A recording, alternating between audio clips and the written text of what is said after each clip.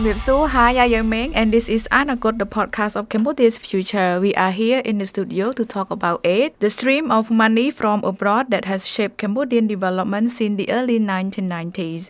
We will start with some history of the aid environment here, and then move on to what comes after as Cambodia is increasingly pushed to stand on its own. But before we go too far, I want to introduce my co-host, Andrew. Hey man, great to be here today. And to be sitting here with you and our guest. Today we have on Mr. Ir Sopal, Associate Professor of Diplomacy and World Affairs at Occidental College in the United States. Sopal is also a longtime political observer of Cambodian affairs and governance, and in 2013 published Aid Dependence in Cambodia, How Foreign Assistance Undermines Democracy. Very relevant to our discussion today. Sopal, how are you today? I'm good, thank you. Pleasure to be on, finally, and to speak with you. Yeah, it's a pleasure to have you on for sure. All the way from, California there? Occidental? Yes, Los Angeles, California, where there's a lot of excitement at the moment with the U.S. presidential election having taken place yesterday and not knowing still at this time, 48 hours later after polls have closed, whether, Trump or Biden has won precisely. Yeah, as a governance guy, I'm sure you have a lot to be anxious about or to be aware of as this election is coming in. Indeed. I've been long on the record with my view of President Trump 4 years ago, where I criticized the candidate before his election. And so I've been very critical of his style of governance and the lack of accountability that he has shown in the last 4 years, I think has proven to be the case. We need to return to the more regular norms of governance where democracy and accountability are present. Well said. So beyond the election, if we can think of anything but these days, what have you been working on lately? Right now, I've got a book manuscript with a university press publisher entitled Viral Sovereignty and the Political Economy of Diseases, How Countries Handle Outbreaks. And it's really the idea of how countries like Cambodia, countries like the United States, countries like Mexico, handle outbreaks and diseases, which I started working on a decade ago. And now, of course, it seems like every broken clock is right twice a day. It seems that I have waited long enough until COVID-19 hit to be relevant once again in terms of having that topic be very hot at the moment. Definitely very hot. Too hot at the moment.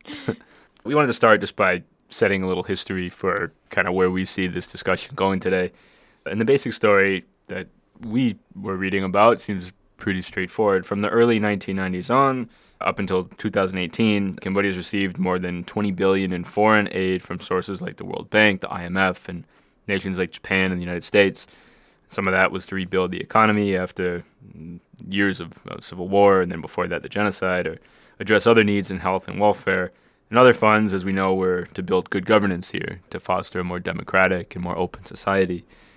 I think first, we wanted maybe to define some terms within aid and to put it to you to see what you think. We often talk about donors for aid, right? Like people giving money, but that's not really the case, is it? We have these donor countries tend to expect something when they give this money. There's some strings attached. What can you tell us about this? I mean, how do we talk about aid as a form of giving? Right. And what you're referring to is known as tied aid. It's still concessional in nature. The definition of aid, formally official development assistance, is that it has to have a concessional component that is classically defined to have a certain interest rate, below a certain interest rate. It has to be subsidized, and it cannot be for commercial purposes, which is why the kind of financial assistance or money that is now seen coming from China does not qualify as, technically speaking, foreign aid. So the classic ODA that you're referring to is processed by the Development Assistance Committee of the OECD, for example, in terms of how it's counted. So there's multilateral aid, the kind of aid that the World Bank and the IMF and the UN provides. And then there's bilateral aid. And when you're talking about expecting something in return, it's typically the bilateral aid. So it's the aid that's given from one country to another country, from one people to another people. And frequently the expectation, even with American foreign aid, is that you should fly U.S. flag carriers, that you should hire US personnel, that in the case of Japan, that you should hire Japanese consultants when they work for, say, JICA, for example, the Japan International Cooperation Agency. When donors like the US Agency for International Development, the administrator, the head of USAID, talk about things like, 84 cents of every dollar returns to the US from USAID. That, while it sounds great to Congress when he said this in a congressional hearing, is actually, I think, despicable when you hear that for every dollar US people give to a foreign country, 84 cents returns to the United States. That's not, I think, something that one should necessarily be proud of. It's an indication of how screwed up really the aid system is. Yeah, that's interesting. So, and we'll kind of get into the motivations of donor countries in a little bit here. I was hoping to talk a little bit about the effects of some of the things you're talking about, right? Because we have, obviously, the theme of your book is about this dependence on money from abroad. We wanted to look specifically first at governance, right, which is a pretty vital topic here. In one passage from your book, you write that modern Cambodia is a thugocracy, I believe, and that the international community led by the UN is its enabler. Can you tell us about that? So I think we've recognized for a long time that one of the best features of Cambodia in terms of its rankings has been its ability to outperform neighboring countries, indeed the world frequently, in terms of corruption. It's simply always a champion of this, and that has been documented in Transparency International's Corruption Perception Index, as well as other rankings throughout the years, and it's consistently. So it's not like, you pick out one year and, it's terrible, it's number 164 or something out of 180 countries. It is consistently in that bottom performing. But, these are the kinds of, I think, truths that we have to face. The reality is that the more resources slush around Cambodia, and especially now with Chinese assistance and Chinese investment and loans and so on, the more tempting it becomes as the proportion of resources increases. If you're dealing with some kind of land reclamation project near Ream that is arguably, I've read, $16 billion luxury resort out there, that's almost 3/4 of Cambodia's GDP for a resort. Those resources can be massive for any individual that provides the concrete for it, that does the construction. And so it's just too tempting, I think, for countries and the authorities. So when people talk about development and you ask a farmer, what is development? You would think that development would be, you have the infrastructure, or you build a school, or you have healthcare. Well, what if the farmer says that development is they build a road and steal my land? That's because the authorities or somebody close to the authorities knows where the road is going to be built and how the land around that road is now very valuable and therefore worth stealing. Because before there was any road there, it wasn't worth stealing. Now it's worth stealing because there's going to be a road there. So there are all these factors that I think intertwine in creating the perverse incentives that are associated with aid, and not just traditional aid, but just when there's a lot of money coming from outside that isn't really being monitored in the same way that when the country giving the money or lending the money seems to also practice corruption itself, as in China. It's even easier to turn a blind eye, right? So is that the central driver then of this thesis that dependence on aid breeds bad government? I mean, is it just the lack of accountability of this money kind of sloshing around all of a sudden? So the logic that I made in the book was that aid substitutes for taxation, which then means that the accountability that comes from democracy, which typically is, if you were in the United States and ever visited Washington, D.C., the motto there is taxation without representation. The view then would be no taxation means no representation. If you don't get people to pay taxes, then they're not going to ask you, the government, to be accountable because they're ostensibly not paying. Of course, they're paying in other ways. They're paying in bribe taxes. They're paying in informal taxes. They're paying in corruption money. But that's not counted in the books. We're talking here about formal taxation and the revenues that come from that. Something I'm wondering, it's clear that from the way we're setting all of this up, that the core of the argument is that this aid doesn't work. or at least it's not working in the ways the donor countries maybe intend it to. We wanted to ask a little bit later, a little more specifically about what they intend, but just looking at this sort of broken system, why isn't it working? You know, when you live in Phnom Penh, you see all these young, development-minded people from all over the world running around. A lot of them are very smart. They're very well-meaning. What's not working here? I want to be mindful to the fact that it isn't that all aid does not work and I'm labeling everything as dysfunctional. I think one has to look at different types of aid, different scenarios in which aid works better or works less well. In the book, I argued, for example, that for a country that is steeped in agriculture, it seems very odd that aid isn't targeted towards agriculture as much, right? So nowadays, we look at COVID-19 and how it's impacting the economy, and oh my goodness, garment workers don't have any garments to work on anymore. So let's go back to the countryside. Back in the countryside, there's no irrigation and nothing that can help increase productivity in agriculture. 8 years ago, when I published the book, I felt very much that agriculture was an area that needed more investment.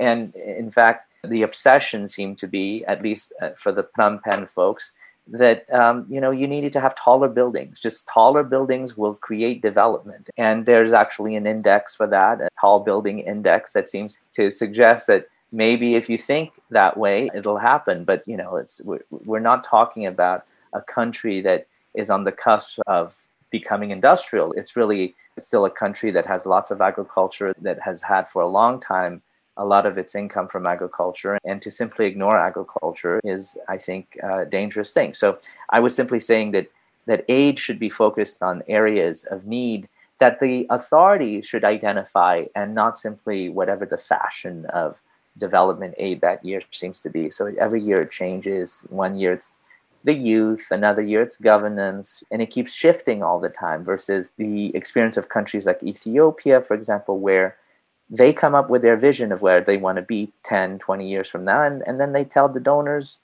either you do this, or if you don't do this, we don't want your money, okay? Like, you get onto our plan, or we're not going to just follow whatever you do. And oftentimes in Cambodia, what I saw was more of a tendency to do whatever the donors wanted.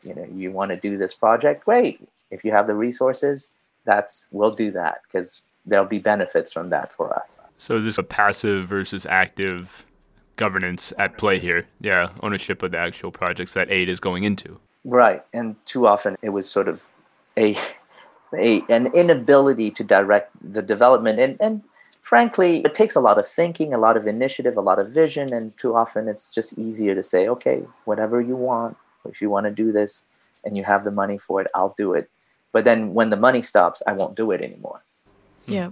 And then I come up with a question when talking about how Cambodian follows the interest of the donors. And I want to ask you that what should we do? I mean, what must Cambodia do to not follow every interest that donors give, but we have the voices, example that you raised about Ethiopia. How can we do that? Right. I think it requires that critical ingredient of ownership, which frankly, for a long time, when you're dealing with a situation of political instability, with a high discount rate, which means you're valuing the future less than the present, and so you kind of just want to take whatever's on the table now, as opposed to forego, save, invest, so that in the future, that those resources can be even more than what they are today, it leads to the unfortunate outcome that we've seen, which is that there isn't as much of that vision. There isn't a willingness to take risks and to say, if you're not going to follow our vision of things, you just shouldn't, we're not going to be part of that. So oftentimes it's believing, for example, that you might not be in power next year. If you're not in power next year, then maybe you want to do whatever is going to work this year. And maybe it's more valuable to grab those resources when they're available. And that's, I think, a real danger. And one would hope, of course, that as the current regime feels more comfortable over time, that it will develop its own vision of what needs to happen for Cambodia. And I would look for that pattern. If it doesn't happen, then I would be worried. Wait a minute, you're now no longer at all at risk of losing power. You don't have an opposition anymore in terms of having dissolved it. So what are you afraid of? Shouldn't you now be thinking more like Lee Kuan Yew was of Singapore circa 1960? a kind of vision of a place where you've got essentially, it's your responsibility now. It's your game. You need to make something work out of it and not blame somebody else for your own failures, in other words. So dissolving the opposition as a step toward development. Well, if one were to argue that it had been an obstacle before in terms of somehow our inability to secure a permanent rule was preventing us from being able to make the investments required or making the commitments because we're afraid that the next election we might lose, that would be a reason to think that perhaps there could be more of this kind of foresight and ownership. But I haven't seen it yet. And frankly, it has been now a few years since that happened, right? The dissolution of the opposition. And therefore, I'm not convinced that's what's happening. There still seems to be a kind of obsession over immediate gratification in the form of, for example, yet more luxury watches and more flights on super luxury jets and so on, which seems to me to be just conspicuous consumption and not at all investment. When we talk about aid, it's not only about Cambodia receiving grants or loans or money from foreign institutions or foreign countries, but it also connects to civil society, which also plays an important role in helping Cambodia to develop, especially human rights, democracy, and gender equality, and etc. But we have seen the trend that now the funds or the grants are being faded away. It means like step by step. What is the future of civil society organization in Cambodia if the grants or the funds will be taken away like step by step? Well, I think that it's a bad sign, right? Civil society, I think, is the conscience of the country. It is the backbone of society. And the fact that the resources that are critical for civil society's work to function are dwindling, that there's a lack of support for that area, means that it's sad. There really needs to be, in fact, more resources in that area. And I would say that's one area where the foreign aid that has taken place in Cambodia, I would say, has helped to improve things. That the fact that you have more voices in society, the fact that you could see more diverse media or the LGBTQ community having the ability to speak up and feeling safe are thanks to civil society providing the cover necessary for these actions, for this environment to flourish. And when that isn't happening, I'm afraid that you get laws like skirts need to be of a certain length, not too revealing clothes, things that are increasingly seemingly controlling of cultural values that I think have really very little place to be controlled by governments and should instead be controlled by morals and uplifting morals instead and not legislated in that way, which I think makes Cambodia, frankly, a country that increasingly looks less and less tolerant of values that differ from what is considered the patriarchy, unfortunately, rearing its head once again. The aid that I criticize is not the kind of aid that goes to civil society. It's the kind of aid that is squandered in corruption activities. I don't think civil society is engaged. I mean, I'm sure there is corruption in civil society in terms of the aid that it receives, some corruption, but it's by no means anywhere near as close as the grand corruption that happens in the Belt and Road Initiative and infrastructure projects, irrigation projects of hundreds of millions of dollars from China, for which there is observably no activity other than a ditch that's been dug and goes on for miles and miles and doesn't seem to do anything for irrigation in Cambodia, which we're now discovering with COVID-19 is in fact one of the main areas that Cambodia needs help on. Agriculture needs irrigation, and now after hundreds of millions of dollars, there seems to be no development there. But the money was spent. So where did the money go, right? Anyhow, I don't want to get too far into this. Yeah, I think there's an interesting question somewhere in here about sovereignty in aid, right? Because the government here is very intensely focused on sovereignty, or at least what it believes to be sovereignty, what these sort of fence posts that I think are in the minds of certain government figures about what sovereignty is or what it entails. It's always interesting to me how the path of development has largely been set by outside powers who happen to have money.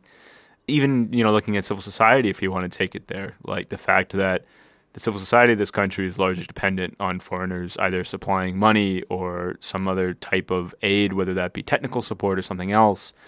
What do you think the connection is between this very globalized Cambodia, this very outward-looking and outward-needing Cambodia, and actually maintaining some kind of sovereignty? Because even stuff like the skirt law, it feels like a lot has already been given up here. There have been many concessions made to outside countries. And like something has to be Cambodian, right? They got to have power over something. Women in their skirts, like the sword they'll fall on. I think it's fascinating because you're absolutely right. Sovereignty is this recurring theme in the dialogue between Cambodia and the international community, if you want to call it that. But it's also a kind of, it's invoked at convenient times, I think frequently full of hypocrisy, where it's going to be the sovereignty of Cambodia to not have to kowtow to the West when it comes to human rights, or to listen to, conditions imposed about democracy, or that it would be, in the case of an internet gateway for Cambodia, that it would be kind of cyber sovereignty, right? That Cambodia should control the internet that comes in and out of Cambodia, except that, of course, it never seems to be about sovereignty in the end. It always seems to be about control, surveillance, about somehow keeping the patriarchy on top when it comes to that skirt law.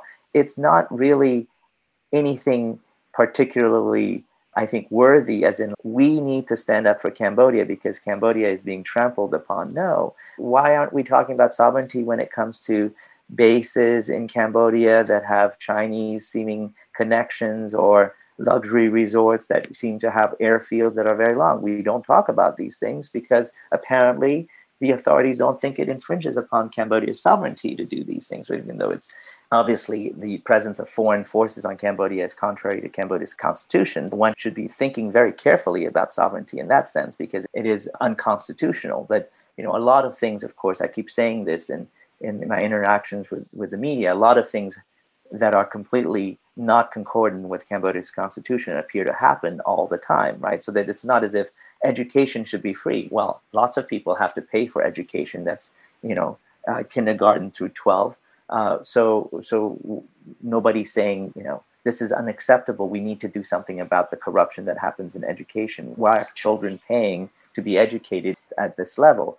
In other contexts, one should be standing up, I think, for the sovereignty of Cambodia. But right now, it isn't seemingly very important in that sense. It seems to be on the fringes of culture and certainly, when it comes to rhetoric that involves foreigners bringing color revolution to Cambodia or doing things that the authorities fear might translate into regime change, which could simply mean trying to promote Cambodia's democracy. Well, if you don't think of democracy in the same way and you think that having a different government through democracy is somehow regime change or is color revolution, then of course we're not going to agree about these things. But I get you. I think it's fascinating. I think it's a dissertation there to be studied. Yeah. Well, what sovereignty means exactly and how that meaning changes depending on who's conceptualizing it. When we talk about sovereignty, it kind of gets me thinking. One of the themes of this conversation so far has been aid is different. There's no blanket, this is aid, referring to everything. We can segment it. We can talk about it more nuanced than we might. Are thinking about China's presence in Cambodia, and I'm thinking specifically about the coastline, whether or not there's a base going in, because the Cambodian government certainly protests quite a lot when you mention that there's a Chinese base happening. Whether or not there is, I don't know. However, the fact that 20% of Cambodia's coastline is already leased to China, this already seems like some kind of infringement on sovereignty. Most countries aren't leasing a fifth of their coast to another country. That doesn't necessarily make a lot of sense when you look at broader strokes of development or national interest. And so my follow-up here is obviously going to be tinged by who we're talking about. But when we're looking at this aid, when we're looking at money going from other countries into Cambodia, what's in it for the giver? Because it sounds like it's not always clear what the end result is. Why are other countries throwing this money into Cambodia if it's so unclear? Yeah, no, I don't think there's a free lunch out there. And I don't think anybody's just decided to underwrite Cambodia out of the kindness of their heart, right? It's always going to be that fifth of the coastline in exchange for X amount of money, leased, whether 99 years, whether 30 years, whether 50 years or whatever arrangement one has. And what's in it really seems to be certainly getting the authorities in Phnom Penh to agree to support certain countries' positions internationally, whether it be on the South China Sea, whether it be on the Uyghurs, for example, and there's no concentration camps happening in China or nothing to see there, et cetera, et cetera, et cetera. Obviously, it's not just Cambodia. And Cambodia is not standing by itself saying there's nothing happening in China with respect to the Uyghurs. It's 40 plus other countries signing the same letter. With respect to Hong Kong, it's Cambodia piping up and saying, we stand with Beijing in its actions on what's happening in Hong Kong. We support the security law and whatever else Beijing wants in Hong Kong. Or in the case of COVID-19, it's flying off to Beijing to meet with Xi Jinping at the beginning of the outbreak and shaking hands, and then Xi Jinping saying, a friend in need is a friend indeed. And so it's just this kind of willingness to support at any cost your friends, which of course is odd because, and I hate to invoke Henry Kissinger in the context of Cambodia, but he did have one quote where I think it made a lot of sense, which was, there are no permanent friends or enemies, only permanent interests. And Cambodia should always be looking at its permanent interests. But yeah, I think, this issue of sovereignty keeps recurring. I agree. And in the sense that, a country is willing to make itself a little more landlocked in that a fifth of your coastline is now the property of China, means that you're giving up something. And whether it's a Chinese base or whether it's giving passports to Chinese military personnel, in other words, deputizing them as Cambodians, and that gets around the whole problem with the constitution, because if they're Cambodians, then they're not actually Chinese, and then it makes it okay somehow. But do you think they're going to fight for Cambodia? These soldiers, they're going to fight for China, right? So it's very odd. But I call it a new colonialism. It's this idea that instead of the empire coming and taking over the colony, it's the colony inviting the empire and saying, hey, here's some passports for you. Welcome. You're now Cambodians. And we're not going to complain about this because you're paying billions and billions of dollars in investment and in bribes and whatever it is we need. So we're going to turn a blind eye to these things. That's the kind of sovereignty I think that's being sold and that's being squandered, and that I think is truly damaging for Cambodia's independence, neutrality, and ability to function in the international community. Definitely. Yeah, the focus on China is definitely top of the page right now these days, but they're not alone in this, right? I mean, we also have, I guess, like the international institutions like the World Bank, the IMF. In Asia, we have ADB. We have powers like the US and Japan, kind of all of whom have their own interests in Cambodia. I mean, when we talk about these international institutions, right, like World Bank, they've overseen a lot of projects here. They've had their own influential measures over the years. What do we think the agenda is for groups like this? Yeah, it's hard to say that they have an agenda involving military presence. Now, if you are a cynic, if you do believe in confessions of an economic hitman, then perhaps the idea there is that they're going to give you loans that you can't repay so that they can then take over your industries. And it's basically the narrative of the debt equity swap. Somehow the corporations from the developed countries will take over your assets, your natural assets, whether it's oil, whether it's timber, whether it's gold or diamonds or whatever, and enrich themselves because that's what they want. And it's because those loans that you never actually spent on developing your country because they were all squandered, or there was corruption involved, or maybe they never even designed it to be effective in that sense, that would be the outcome. And look, I'm not a Perkins true believer, but I think there's certainly an element of cynicism in aid, or in loans rather, that are given that everybody knows are not going to be repaid. And somehow the solution to debt trap is to essentially give more loans so that you can use the new loans to repay the old loans, right? So you recycle the debt in perpetuity that way. I don't think that the ADB and the World Bank are talking about the kinds of numbers that Cambodia's economy now at $27 billion GDP per year is incapable of paying back. What we're talking about are resorts, luxury resorts involving numbers like $16 billion. That's a large number And that is the kind of money that, why would there be a resort of $16 billion off in the middle of nowhere in the jungle, right? Or even on the coast of Cambodia, there simply cannot be enough tourists to justify that kind of investment. So what is the real purpose of that investment? So that's the question that has to be posed. Yes, thank you very much. We would like to come back to the question, what comes after aid? In June of this year, the Swedish government announced that they will stop funding the Cambodian government while they will keep funding civil society organizations, and especially those who are working to protect human rights and working on democracy, gender equality, etc.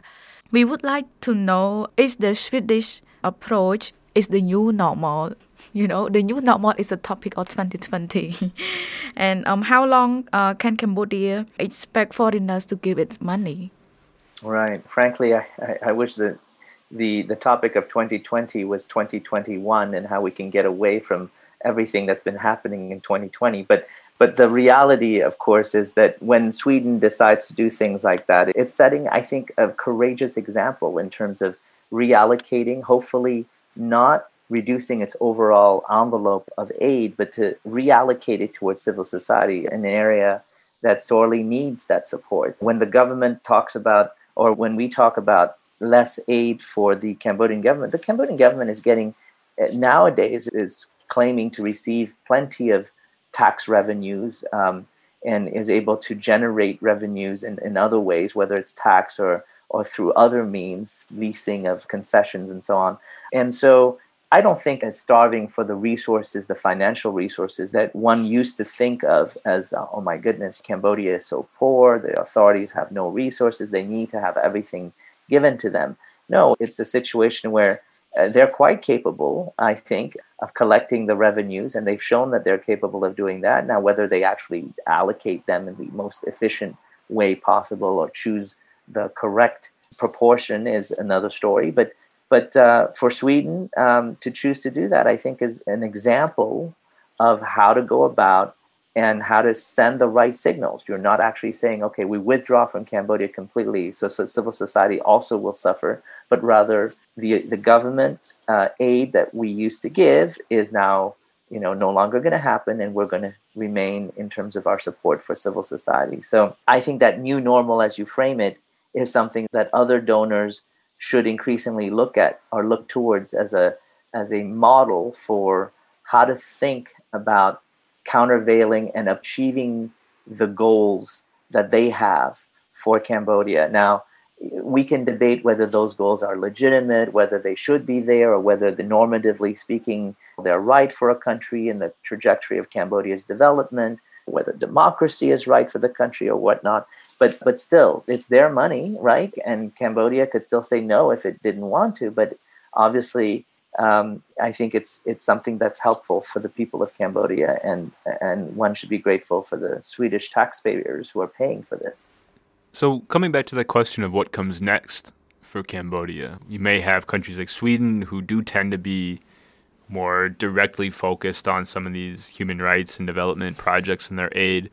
And then, as we've been mentioning throughout the episode, we have this new form. We can't really, I don't know if we would even call it aid, really, these investments coming from countries like China. They're known as OOFs, other official flows. And it's a line in how you can define it, but It's literally outside of official development assistance because it doesn't qualify as that, and it's known as OOF, OOF. As we make that distinction, which is a vital distinction, clearly to this whole conversation, is that the future of aid in Cambodia? Like a decrease in this sort of more humanitarian or more developmental stuff, and a push into this OOF, this kind of nebulous investment schemes maybe coming from abroad? Well, so it wouldn't classically be defined as aid, right? So that's the whole reason why it's called OOF. It never qualified as a concessional package. So as a result, it's outside of that, and it has to be somehow accounted for. Why? Because it typically has a commercial component, right? So the commercial component disqualifies it as aid. There's an aspect of it that involves making money that is not part of what's considered aid. And typically it's, issued by banks in China that are lending this, let's say, and they expect a rate of return. They're not giving you this money for free. They're saying, hey, you need to we expect you to pay interest. This is the interest rate. Oftentimes the interest rate isn't nearly as competitive. I'll give you the example of Laos, where this railroad project connecting Southeast Asia, including Laos, to Kunming, China, for example. Originally, they wanted a relatively high interest rate, China, and Laos was able to negotiate it down to 2%. So I think it was a very good deal. But of course, they wanted it to be in areas of the country that may not have made as much sense for the Chinese or whatnot. They were looking at the financial viability of this. I would hope that for what's going to happen beyond aid in Cambodia is going to be much more of certainly that kind of activity, right? The kinds of OOFs, other official flows that come into Cambodia from China that are carried through by the Belt and Road Initiative, whether it's construction of railroads, high speed or otherwise, whether it is roads, new roads from the coast out to the capital, whether it is dams, for example. One would have to look at all of these things. And of course, the hope for any of this is that environmental impact assessments and social impact assessments are taking place that are not while the project is happening, which seems to be China's approach. Like, let's start the construction of this and study the impact while we're doing it. No, you should actually study the impact before you do it, because after all, that's the whole idea. You would design a better project if you actually knew the impact beforehand. I understand social impact and environmental impact can take many years, and that's why a lot of regimes love China for how quickly it can move through things. But that speed also has a price, which is that civil society would suffer. And people would suffer. People are dispossessed of their land and relocated, and it's only afterwards that you then realize, oh wow, poor communities that had to suffer as a result of this. They weren't compensated adequately, or frankly, they didn't want to be compensated. They wanted to remain where they were, and they didn't want to be moved. I think that's dollar-wise or money-wise, the resources we're talking about are far, far greater in terms of OOFs than in terms of traditional aid. And whether you're saying there's shrinkage going on in terms of the aid money itself, or whether it's that it's just being dwarfed, frankly. If you're talking about $1 of aid versus $10 of OOFs, who's going to follow the money? They're going to go with whoever's giving them the $10 and not the $1, right? It's just obvious. So the question of what happens beyond aid, or what lies beyond aid, almost feels a little too, it almost feels irrelevant. You know what I mean? Because, yes, maybe someone was giving you rice before, giving you money to buy rice before. Now they're giving you money to build a highway, but they expect something back on that highway because, as you said, an OOF is a commercial agreement. I mean, that fundamental mechanism of foreign money driving development in Cambodia is still there.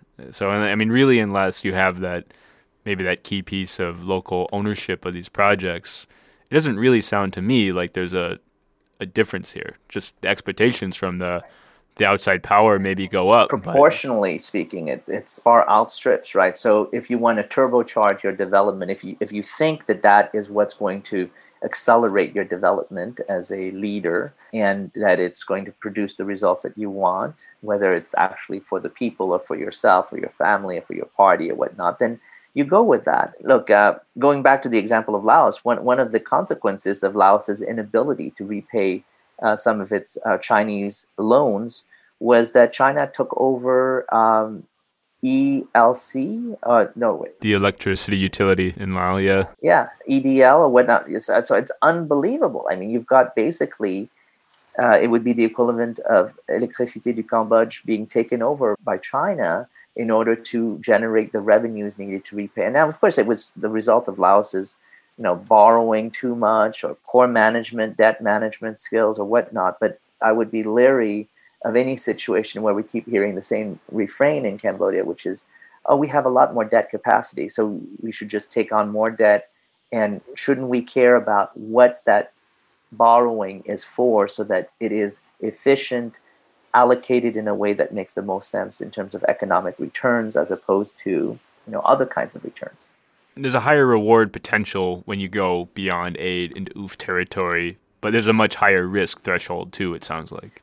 Right. So, I think the Perkins confessions of an economic hitman scenario are literally playing out in the case of Laos, right? So it isn't the boogeyman West that's taking over Électricité du Laos. It is literally China that's taking over EDL. And in the case of Cambodia, I certainly hope it wouldn't be a scenario in which our inability to repay debts would then be dealt with through the acquisition of one of our assets, maybe Angkor Wat or an airport concession, or frankly, a port concession a la Hambantota Port in Sri Lanka, which was the classical debt equity swap for 99 years that China took over in the case of Sri Lanka.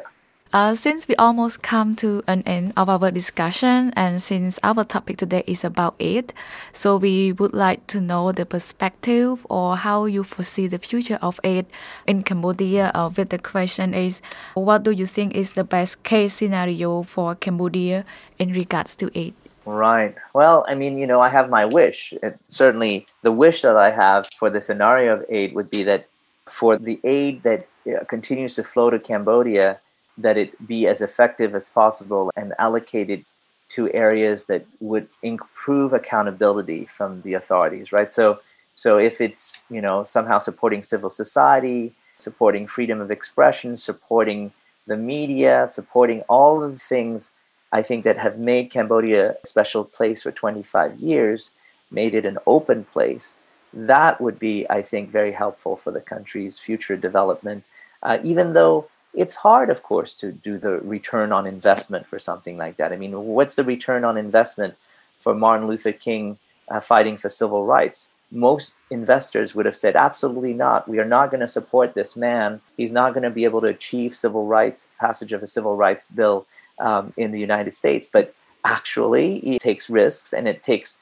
a foresight and a willingness to invest in somebody like that, or in a movement like that, a social movement like that. And in Cambodia, I think continuing to support these causes is critical.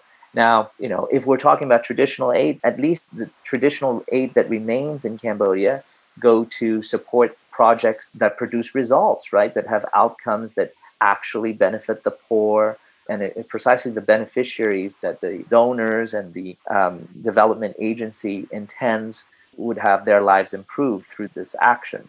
You can figure that out through impact evaluations after the project is done, during the project, and by studying, frankly, the effectiveness of other projects in Cambodia and elsewhere and around the world, and what works, what doesn't, and why, really. So that is something that in the future, as we continue on this journey, which I think is going to dwindle, right? So the proportion of aid as a percentage of Cambodia's GDP, because of Cambodia's GDP growing rapidly over the last few years, has declined. And so it's going to play, relatively speaking, a smaller and smaller role.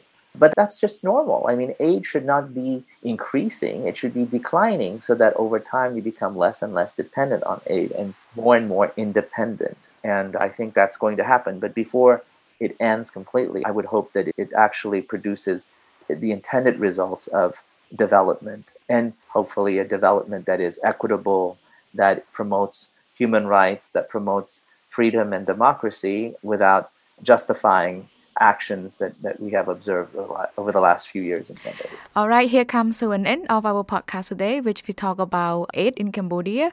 And last but not least, I would like to thank you very much, our guest speaker, Mr. Iesopal, Associate Professor of Diplomacy and World Affairs at Occidental College in the United States. And as always, thank you, Andrew, for being the great host. Thanks, Meng. Thanks, Sopal, for taking the time. And this is great. It's a great discussion.